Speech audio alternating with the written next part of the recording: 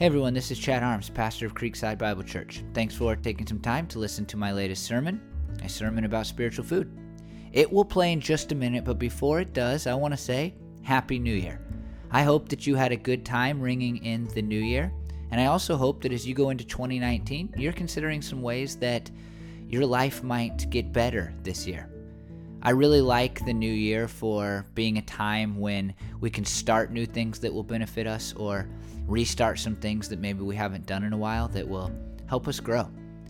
And as part of that, I really hope that you are considering what might grow you spiritually in the next year.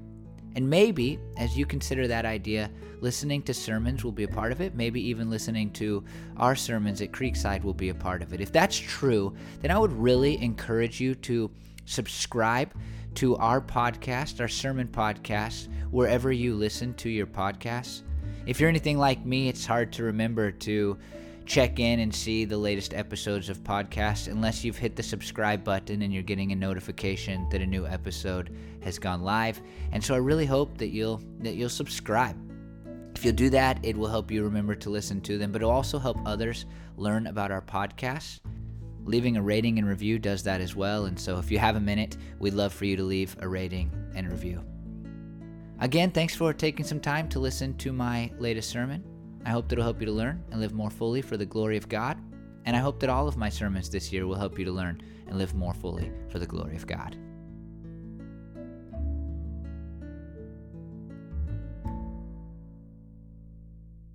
I liked high school, but it was a time when although I was a Christian, I was pretty spiritually empty, and I think that I was so spiritually empty that I didn't even notice I was spiritually empty. Do you know what I mean? Like when you've functioned in a certain state for so long, you don't really feel the pains of being in that state as much as you did at the beginning. You know, even if it's just like an injury, right? Like if you've been injured and you've had like that same thing forever and ever and it's never gotten worse, you just kind of learn to function with the injury. And over time, it's like, you're like, oh yeah, that thing hurts. And I think spiritual hunger, this thing that we started to talk about last week, is very much like that. It's like the longer you've been spiritually hungry, you've been hungry for something that isn't just emotional, it isn't just mental, it's something deeper than that. And you know it, you don't maybe know how to put it in words, but you feel it. The longer you've been in that state, kind of the less recognizable it becomes. And sadly, I think that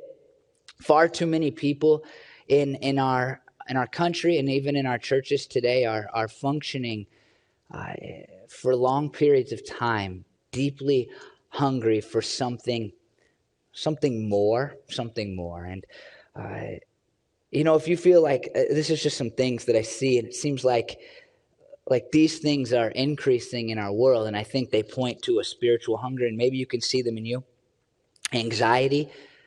It's not even a word that we hardly used. I mean, we'd say like, oh, I worry every now and then when I was a kid, and now anxiety is like a description for generations, it seems like they're just anxious and stressed out, and it's rough, and a lack of joy which goes with that. Like maybe you see this in our world. It doesn't matter, how happy things become for you, how good things are. There's just a lack of internal joy, something that's not just a emotional quick moment, but something deeper than that, where you feel good despite what's going on around you. If you're giving into sin, and for you who aren't Christians, like I would say it this way, if you find yourself doing things that you deem wrong yourself, and you can't figure out why you can't stop doing them, then you're spiritually hungry. This is one I see in myself, and maybe it applies to other people. If you're easily angered, like the things that shouldn't make you angry, they make you more angry than normal. I see a ton of that now. I'm just amazed at how many people will cut me off and then be mad at me for getting in their way. Have you noticed this trend on the streets? Like people are just mad even when they do something to you. I think I told this story in a sermon already, but a lady almost backed into me in the Fred Meyer parking lot, and then she drove around, took time out of her day to come and flip me off. It was like, wow, that's just great. Like first of all, you almost hit me, and second of all, why did you have time to come and flip me off? If you don't feel, for you Christians, like living for Jesus, you might be living for Jesus, but you just don't feel like it. it's like this is a burden. Jesus has become a burden instead of something that's exciting for you, something that you get to be a part of, a person that you get to be in relationship with. And with that, like just the idea of serving God is not something that's a privilege anymore. Maybe you feel some of these things, but I for sure see these things in our American culture and in our American Christian subculture. The churches are filled, it seems to me, with people that find Christianity to be a burden, that lack joy, that give in to sin, that just struggle through everything. And it points, in my mind, to our spiritual hunger. I would just say this: if you feel any of those things, then perhaps you are spiritually hungry. And today we're going to turn our attention. Last week we talked about how Jesus is the bread of life. And I said that you will not be spiritually satisfied. You will always have a longing, a desire for something more. No matter what you accomplish, no matter how hard you work, no matter how much success you have, you'll always have a longing for something more deep inside of you until you embrace Jesus and you eat of the bread of life. That's what Jesus declared himself to be while he walked on earth. Many authors, I think it originated with C.S. Lewis, described this as like a God-sized hole in our hearts. And there's nothing else we can plug into it to feel fulfilled, to feel satisfied spiritually besides God. And at the same time, I said that while coming to Jesus brings spiritual satisfaction, abiding in Jesus is what continues to help us have satisfaction. And this morning, we're going to look at one of I think maybe the key way that not the only way, but the key way that we abide in Jesus. And this is where we'll spend our time for the next several weeks focusing, and that is through the Word of God. And we're going to look at this passage that you've probably read before if you've been a part of church. And it is a passage that is so easy to skip over, but it's so important when we look deeper into it. But we must set it up. So in Matthew chapter 3, there's this crazy story. Jesus is baptized, and then he comes out of the water, comes out of the water. And as he's coming out of the water, the Spirit descends upon him like a dove, and a voice comes from heaven saying, "This is my Son whom I love. With him I am well pleased." And then the next thing that happens in Matthew chapter 4 is quite the segue. It's just like such a stark contrast. It says this in Matthew 4, 1 through 2. "Then Jesus was led by the Spirit into the wilderness to be tempted by the devil. After fasting 40 days and 40 nights, he was hungry." Let's make clear that God does not tempt us. God does not try to get us to do things that he does not want us to do. But there are periods in our life when God will allow for us to be tempted more by Satan than perhaps he normally does. These are called tests in Scripture. And there are times when we are able to prove that we truly love and want to live for Jesus. We don't like these times. These are difficult times. They are hard times. But at least we can know that Jesus faced one of these times, and it was a very difficult one, and it's right here in Matthew chapter 4. And what happens is Jesus goes out into this wilderness, this desert. Perhaps, and I don't know if you'll care about this, but maybe you'll find it interesting, the same wilderness and desert that John the Baptist was preaching in just prior to this. Jesus goes out there, and he fasts, means he's without food, for 40 days. And then like this funny, I think it's funny, I underlined it. The end of verse 2, he was hungry. Like that needed to be included, right? I mean, obviously he was hungry after not eating for 40 days. That's quite clear. I'm hungry after not eating for 40 minutes. And so to go for 40 days is quite something. And Jesus is hungry. And I think it's not just a funny detail, but an important detail. Because, and maybe it's just me, but if you're like me, I think that physical hunger calls into question our spiritual hunger. And by that, I simply mean this one word that you know probably, hangry. You know that term, like when you're hungry and you get angry at everybody. When we are hungry, at least when I am hungry, it is much more difficult to live in the way that I think God wants me to live. I'm shorter tempered with my wife and with my children. I find it difficult to pray, frankly. I find it difficult to focus on God. I find it more difficult to be obedient to what God has called me to do, easier to fall into the temptation of sin. And so for whatever reason, I don't know why these two parallel each other, but it seems that when we are hungry, it can show us our spiritual hunger, because it causes us to fall into traps just much easier. I preached a couple of series or one series that really talked about this a lot. It was a series on gluttony. I did this. This is interesting if you've been around for this long. I did this almost 7 years ago now, and I'm doing a series coming up. Our next sermon series will be on lust, not just of the sexual kind, so you can show up to church anyway, but lusts in general. And it's the last of a series I've done every year on the 7 deadly sins. And the first one I ever did was on gluttony. In that series, I learned so much, and it's been one of the most important sermon series I've ever done for my own personal spiritual life. But one of the things that stood out to me, some author, I don't remember who now, but he said the story of the Old Testament is really a story of the Israelites' relationship to food. And you go, wow, that's crazy sounding. Obviously it's not about that, and it might be overstated. But if you look at the Old Testament, you see it very key moments where they reject God. It's connected to food. Think about the Garden of Eden, like that very first sin, very famous story, Adam and Eve. Eve is in the garden. She's looking at this tree. Satan shows up. It's like, hey, you should eat from it. And she's like, God told me not to. And he's like, yeah, God doesn't want you to be like him. And then this interesting thing is said. When she saw it looked good for food, basically. Like when she saw it looked tasty. It's like the first sin was even connected to hunger and surrounded in hunger, or at least the desire for food. And then the Israelites, you might know this story too, like they wandered in the desert for 40 years, which we see some parallels here in our story with Jesus, 40 days.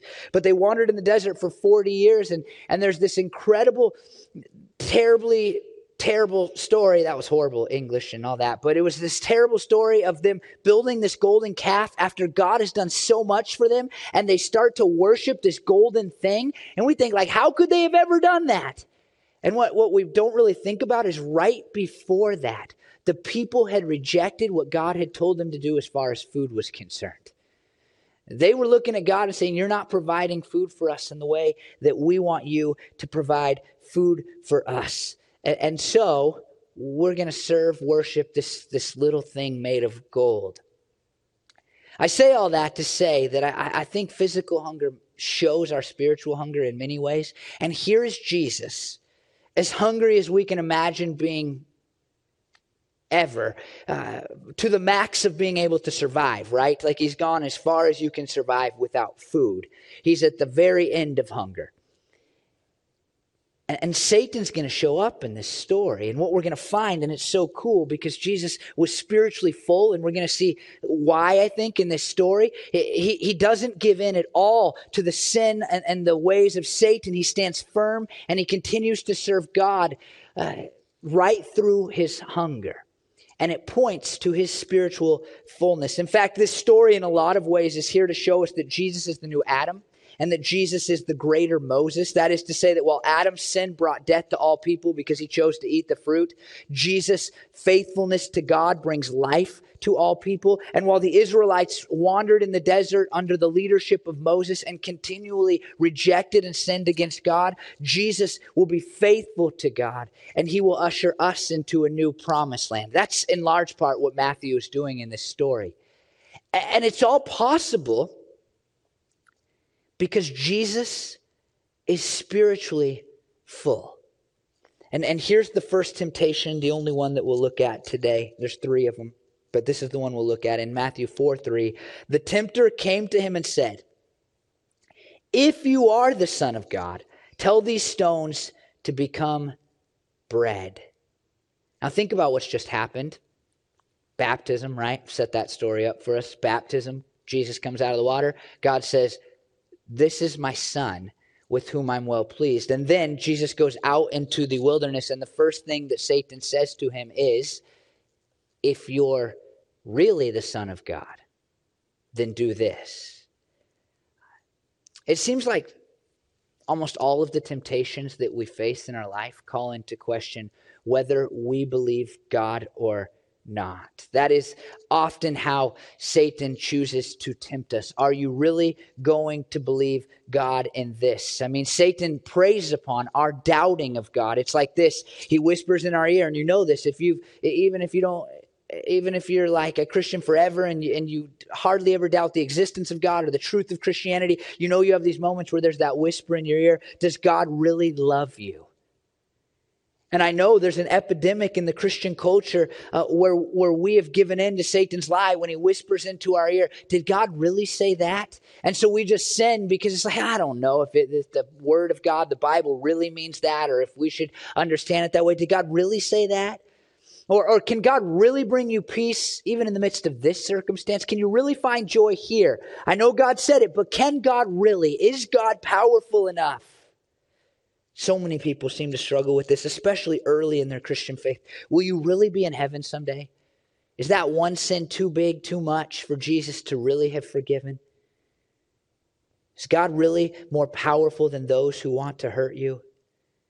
And is God really worth serving? Is it really worth it? Is all this worth it? I know that we all hear those things. We all think of those things. We all have those things pop into our heads at the most inopportune times. And it's because Satan and his demons, they are constantly preying upon our doubts. Satan wants us to not believe God, and here we see it so clearly in the life of Jesus as Satan tries to thwart the work of Jesus, a work that would save all of us who have been saved through his blood and resurrection. He tries to thwart it by looking at Jesus and saying, I know what God said, but is it really true? You see, this temptation is not a temptation of turning stones into bread. There's nothing inherently sinful about turning stones into bread. In two stories in Jesus' life, he's going to use just a few loaves of bread and a couple of fish to feed thousands of people, thousands upon thousands of people. And so this is not a temptation about, like, is it wrong or right to turn stones into bread? If you can pray and get that done, you have every right to turn stones into bread. This is a temptation that calls Jesus first to be disobedient to God. Jesus knows that this isn't God's will for him. This isn't what God wants for him. He's out there to be tempted by Satan. He's out there to begin his ministry and to turn the stones into bread, although it's not inherently sinful, would be sinful because it would be against the will of God for his life. This was a temptation to use his sonship in a way that was, I quote somebody else here, inconsistent with his God-ordained mission. Jesus did not come to serve himself. He declares that. He came to seek and serve the lost. And for him to run around using his power as God's son to make bread out of stones or gold out of bricks would have been the wrong thing to do because it was off mission. It's not what God had called him to. And it was a temptation to doubt what God had said about him, just like in the Garden of Eden.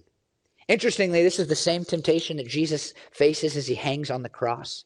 Jesus is up on this cross, and what we believe as Christians is that he's nailed there in order to pay the price of hell for us. All of our sins, he was bearing the weight of them as he hung on the cross. And to me, always the most emotionally impactful part of the story is one, that he did it for me along with you, but that he did it for me. But the other part that emotionally connects with me because I don't know what that physical pain was like. I don't know what it's like to be scourged, or I frankly don't know what it's like to be hit in the head very much anyway. I've taken a couple shots to the brain, more than I would like to admit through sports, but I haven't been punched over and over in the head. I don't know what it's like to be whipped. I don't know what it's like to have a crown of thorns placed in my head. I don't know what it's like to face that physical torment, but I do know what it's like for people to be mean to me and to hurt me emotionally. And when Jesus is hanging on that cross, these people are mocking him. And one of the things they say to him is this in Matthew 27:40, come down from the cross if you are the Son of God. It's the same temptation. I mean, we know it says this. Jesus could have called down a legion of angels and gotten himself off that cross, and we would have all gone to hell. But Jesus stayed on mission. But doing so required him to continue to believe what God had declared at the very beginning of his ministry. This is my son with whom I am well pleased.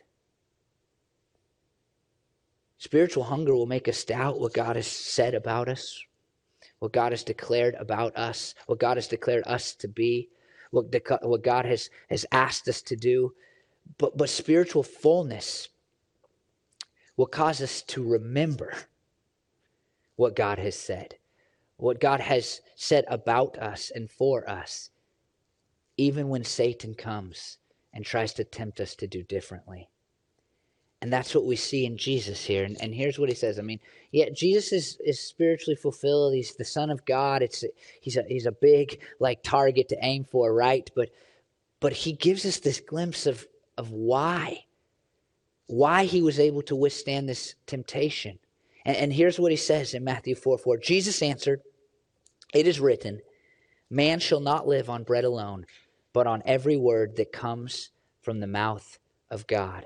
The Life Application commentary on this verse says, even though the present circumstance, he is hungry and hurting for 40 days of fasting, seemed to contradict the voice declaring his status as the Son of God, whom the Father truly loves, Jesus maintains that, notice this part, the essence of life is trusting God's word. He does not need to turn the stones into bread in order to confirm his identity or to supply his needs. Now, part of understanding that the essence of life is trusting God's word is simply understanding that it is God who sustains our lives. We are under the false idea, I think because we live in such a land of plenty, we go to the grocery store, we can buy things, we can be picky about the things we eat. Our children, and this is one of those things as a parent you notice, and you don't really notice it in yourself, although it's just as true as me, how readily and quickly my kids will say, well, I don't like that, because they have so much food and no wants as far as food are concerned that cannot be met, that they just dismiss food like it's no big deal. And so we live in a time and in a place where we can just get food so easily that I think we of all people have forgotten that it is not the food that keeps us alive. It is God who keeps us alive. God uses food for our sustenance, but it is God who sustains us. And we have that backwards, I think. We say food keeps me alive, and then I kind of pray to God to sustain me. But we must remember that it is God who gave us life. It is God who gives us life. And it is God who will give us life if we will place our faith in Jesus. And so part of this is Jesus just saying, hey, God will keep me alive. God will keep me alive if God wants me to be alive. I don't need to do this thing that is sinful in order to have life. But the other part is more pertinent for our topic at hand, and that is that Jesus is talking about something very spiritual here. He quotes directly from Deuteronomy 8:3. And Deuteronomy 8:3 says, he humbled you, talking about God, causing you to hunger, and then feeding you with manna, which neither you nor your ancestors had known, to teach you that man does not live on bread alone, but on every word that comes from the mouth of the Lord. Now, this is what he's quoted, but the context of Deuteronomy 8:3 is really interesting. And I think it changes how we ought to view Jesus' response to Satan. Deuteronomy 8:1 and 2, pay close attention, says this: be careful to follow every command I am giving you today, so that you may live and increase and may enter and possess the land the Lord promised on oath to your ancestors. Remember how the Lord led you all the way in the wilderness these 40 years to humble and test you in order to know what was in your heart, whether or not you would keep his commands. The commands of God are certainly part of every word that comes from the mouth of the Lord. And so while Jesus in the most literal sense is talking about God being the sustainer of our lives, in a spiritual sense, he is talking about the word of God in as far as we think of the Bible, the things that God has declared about us and to us. W. Robert Nicole, a pastor and author that wrote almost 100 years ago, says this, and it's so important. This implies that the mere possession of material sustenance is not enough for an even earthly life. Impalpable spiritual elements must be mingled with bread if life is not to decay. In the temptation narrative, the same deeper meaning is surely implied. The implication is that the life of the Son of God found sustenance in the spiritual strength derived from his Father.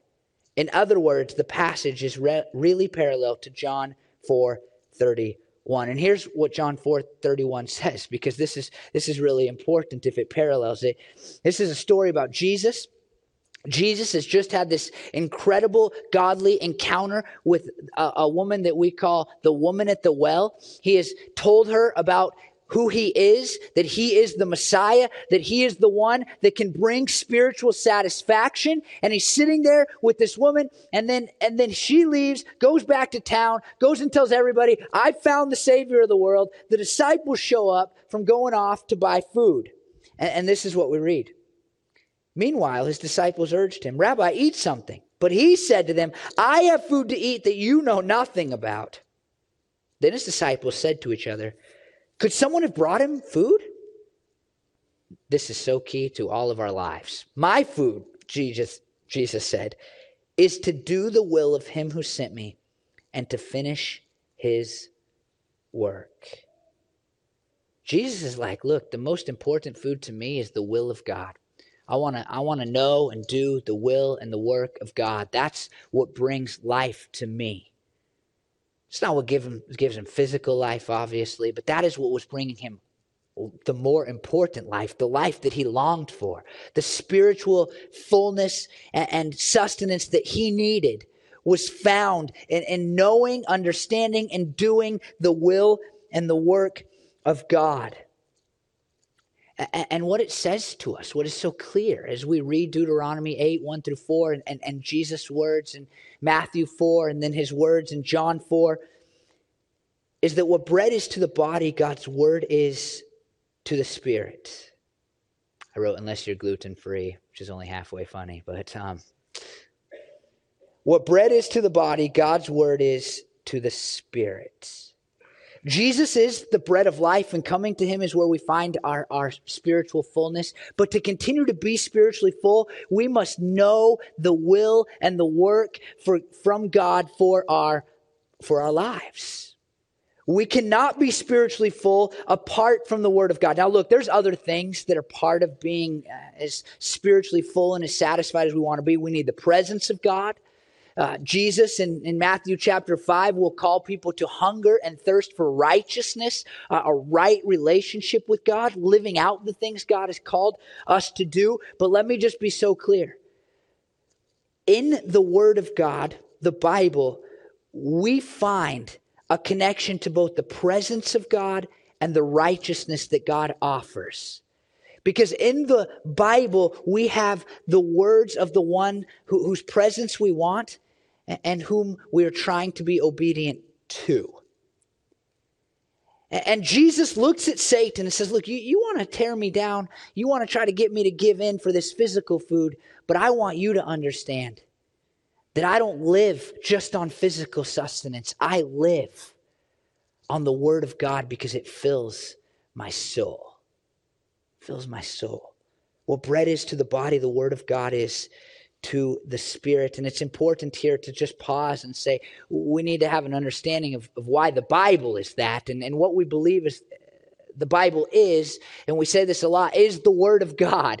But what do we really mean by the Bible being the Word of God? It's just something that Christians say, right? And it's like one of those things that can end an argument with our atheist friends if we have them. It's like, oh, well, you think one thing, but God said in the Bible.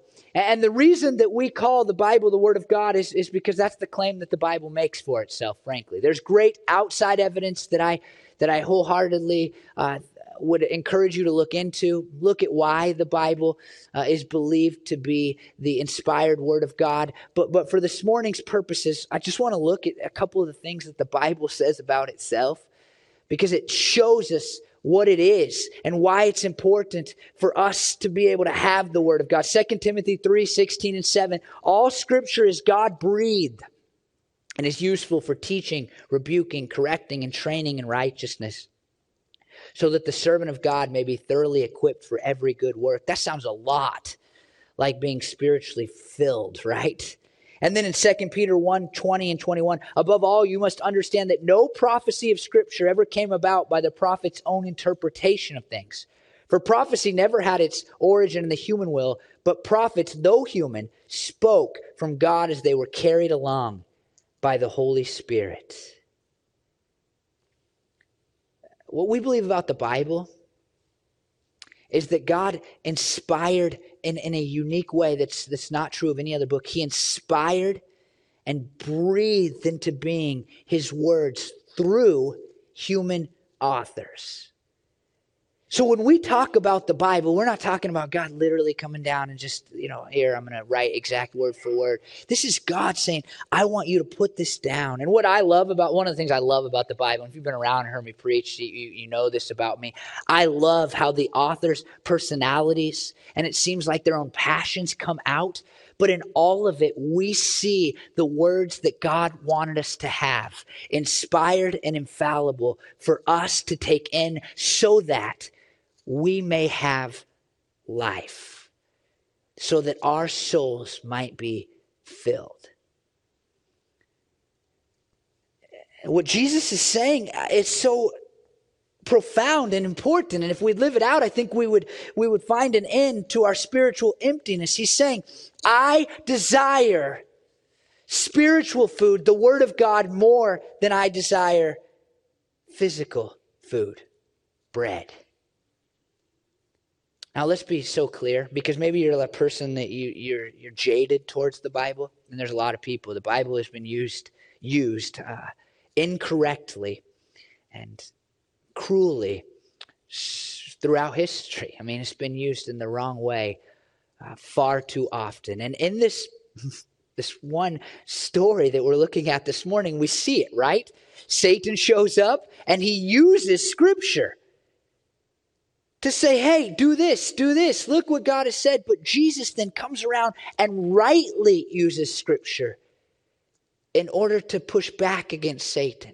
And I want to be clear that not everything that people preach or write or propagate is the Word of God.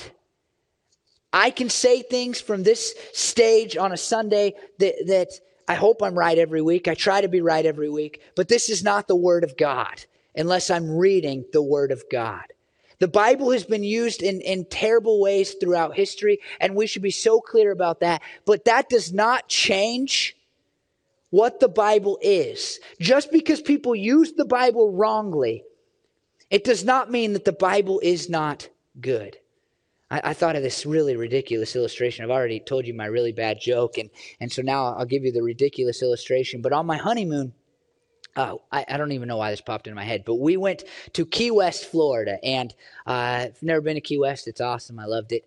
But it's a weird place, and one of the unique things about them is that every year they celebrate an Independence Day. And I think the taxi driver or something told us this as we were coming from the airport to our bed and breakfast, and we're like, what's the deal? What's happening? And apparently, at some date in American history, the United States government decided that they wanted to put toll booths along the big highway that runs through the Florida Keys. And Key West was having none of it. And so they wrote a letter to the United States government and said, we are choosing to secede from the Union. And then what they did, and you can't make this stuff up. I'm sure they were drunk, but you can't make this stuff up. They only had one government building in the city.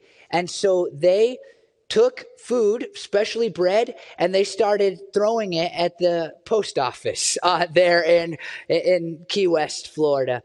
And as history would have it, the next day, after they had this barrage of bread upon the post office, not for any reason that was connected to Key West protest or their cessation from the Union, but for whatever reason, the government powers decided not to have this toll booth. And so every year, the people of Key West celebrate their one day of independence and how they were able to win their own personal Revolutionary War against the U.S. government. And they do that by getting on boats and throwing food at each other. The Coast Guard actually shows up, and they have a giant food fight over the water, which sounds like an incredible amount of fun. And I only tell that story because it's what I envisioned when I envisioned Satan grabbing the very life-giving thing that we have for our spirits, the Word of God, and trying to throw it at people.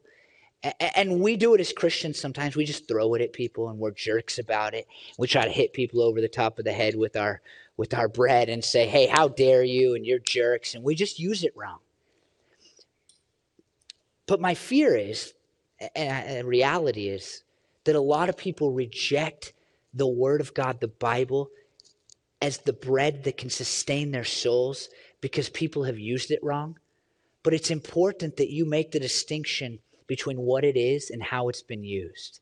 Bread is not made in order to throw it at the Coast Guard, and the Word of God was not given that it could be used as a weapon. And even though it's sometimes used in that way, we must still look at it and say, this is where I find life. And that's exactly what Jesus does in this passage. Satan is throwing the bread at him, and he's going, I've eaten too much of it to give in to what you're asking me to do. Now, I said this earlier, but it's so important. I think it's so important because we look at Jesus, and he's a really lofty figure. He's a really bad example. It is often like looking at a fifth grader or whatever and saying, and showing him a video of Michael Jordan and saying, this is how you play basketball. And it's like, how are they ever going to attain that? How are they going to shoot for that? And Jesus is a little like that, right? Like, hey, Jesus desired spiritual food more than physical food. Go. That's difficult. But there's this other story that basically tells us the same thing. And it's the story of a man named Job. And the life of Job is probably, outside of Jesus and maybe the Apostle Paul, the most difficult life in the story of Scripture as far as what he dealt with, what he had to go through, the things that God allowed him to face. Job was a righteous man. He lived for God. He did his best to serve God. And then God allowed for him to face the most incredible tests. His children died. He lost everything he owned. And he ended up with sores, open wounds all over his body. At one point in the story, he is scraping himself with clay pots and broken shards of clay pots. And his wife shows up and says, hey, why don't you just curse God and die? And then his friends show up and they start to argue with him and say, you must have sinned. You must have done something wrong. In fact, they do the very thing we're talking about here. They start to use the Word of God, or at least what they believe to be the Word of God, against Job and not for Job.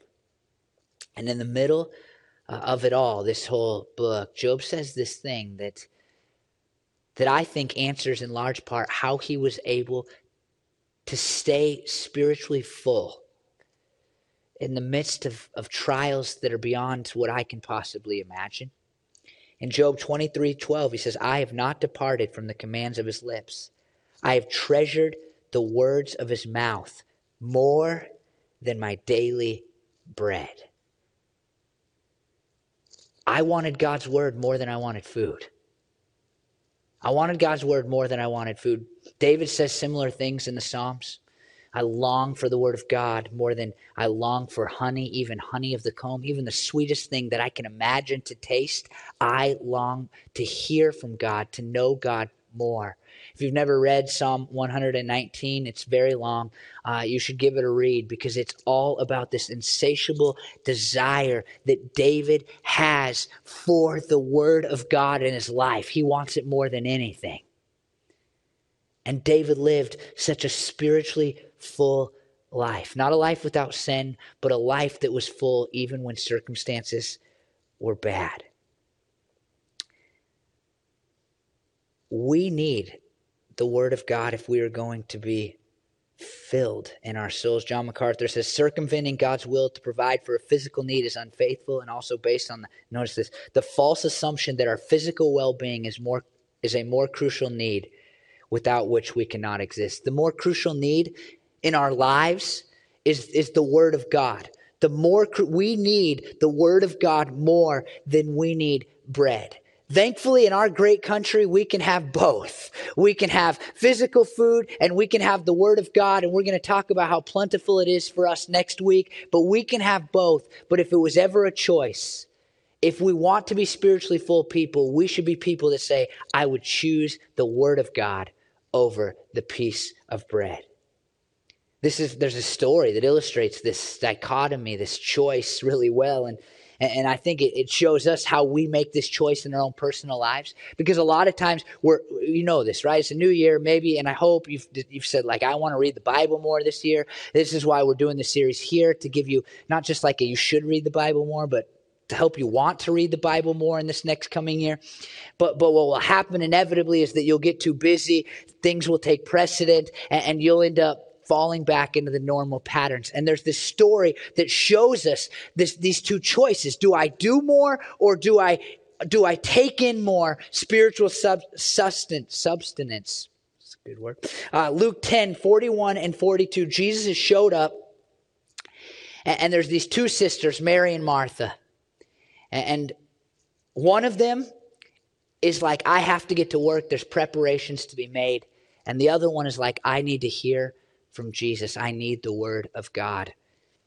And this is what we read as Jesus approaches Martha. Martha, Martha, the Lord answered, you are worried and upset about many things, but few things are needed, or indeed only one. Mary has chosen what is better, and it will not be taken away from her. That's humbling, because we get so busy, we get so focused on everything else. And Jesus is like, hey, there's only one thing that matters, my word. You need to be with me, you need to hear from me, you need to communicate with me. If you want spiritual life, not just salvation, spiritual life, abundant life, a fulfilled life, a fruitful life, then you need to be a person that's taking in the Word of God, a person that is reading the Bible. There's only one thing that's needed. And it's not your food. It's not your money. It's not the things that you put above the Word of God. It is the Word of God. Man, I'm telling you, I want to read it again. If you're anxious or lacking joy or giving in a sin or easily angered or don't feel like living for Jesus, or you feel like serving God has become a big privilege, they point to a spiritual hunger. And I said this last week. If I was a betting man, then I would bet that your reading of the Bible is very limited. It's just my guess. You might squeeze 5 minutes in the morning. You might do 10 minutes. You might even do the devotional that we do together as a church. If you want to sign up for that, talk to Michael, who's leading music today. And I'm telling you, like if you are spiritually hungry, I've just been a Christian too long. It's not always true, but it's almost always true. You're probably not reading the Bible consistently, and you're probably not reading the Bible for any amount of time that is significant. And it suggests that you've chosen the physical things over the spiritual things, and it's going to leave you empty and hungry and wondering why it's so hard to live for Jesus, and why you don't find satisfaction when you show up at church, and why you're not producing any fruit, and why you're continuing to give into those sins, and why you're struggling so bad. Now, I could be wrong, and there could be other circumstances, and there's different seasons where things are just hard. I get all that. But I'll tell you, if you just said this, and this is I'm going to overshoot here, just so you know, but like I'm going to overshoot. Maybe you'll go close to this. If you said every day I'm going to spend 2 hours looking at the Word of God and trying to ingest it and figure out how to apply it to my life, if you did that every day this year, I guarantee that by next year, when we showed up at the new year, you'd think, man, I'm far more spiritually full than I was a year ago. Jesus, in this passage, looks at us and he says, what bread is to the body, the Bible is to our souls. And frankly, just as not eating bread or any other food for a long period of time will leave you weak and a skeleton of yourself, the same will happen in your spiritual life if you're not taking in the Word of God. I need to make one more note. I still have time. And that is, sometimes we mask this spiritual hunger. And we mask it by taking in things that are not the Word of God. And I see this in myself. Like when life is hard or stressful, I have a tendency to just want to look at my phone or put on a movie. Do you know that feeling? Like I'll just go find a movie. And what's happening in our world today, and this is, as I said last week, is a scary thought, but our world is trying to offer you spiritual fulfillment because you aren't taking it in from the Bible. Our country is not taking it in the place that it used to take it in from, the Word of God, the Bible. And so, like I said last week, so many things have become spiritual now. Like our movies are spiritual, right? There's always a spiritual slant.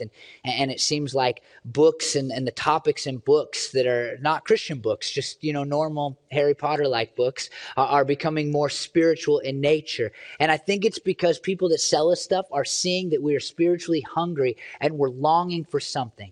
And the sad reality is I brought this fake bread, and I probably didn't need to, but we're going to do it anyway. This is Hazel's.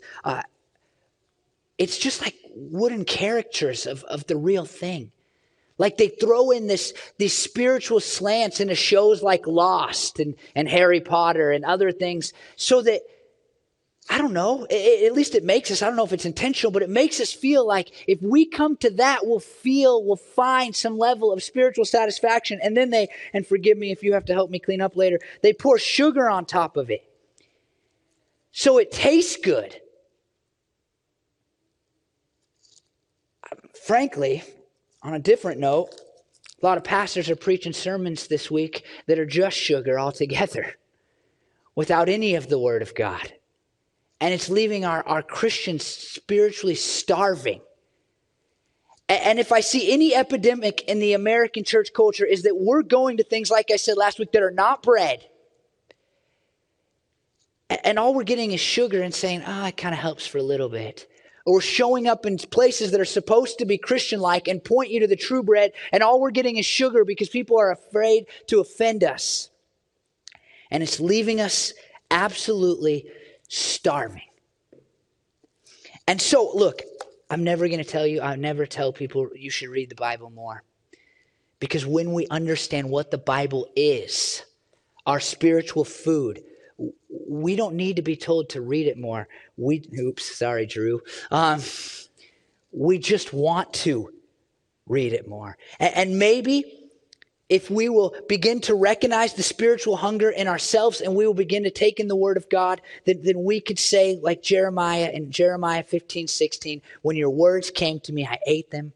They were my joy and my heart's delight, for I bear your name, Lord God Almighty. Let me pray that will happen. Lord Jesus, I thank you that you gave us this incredible book that we call the Bible.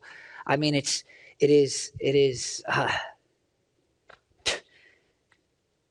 it's stunning that not only did you want a relationship with us, not only did you sacrifice on our behalf, not only did you set up this incredible thing called church so that we could find the relationships that we need and so that we could enter into your presence, God, in a unique and powerful way every Sunday. Not only that, but then you, through the power of your Spirit, gave us your word.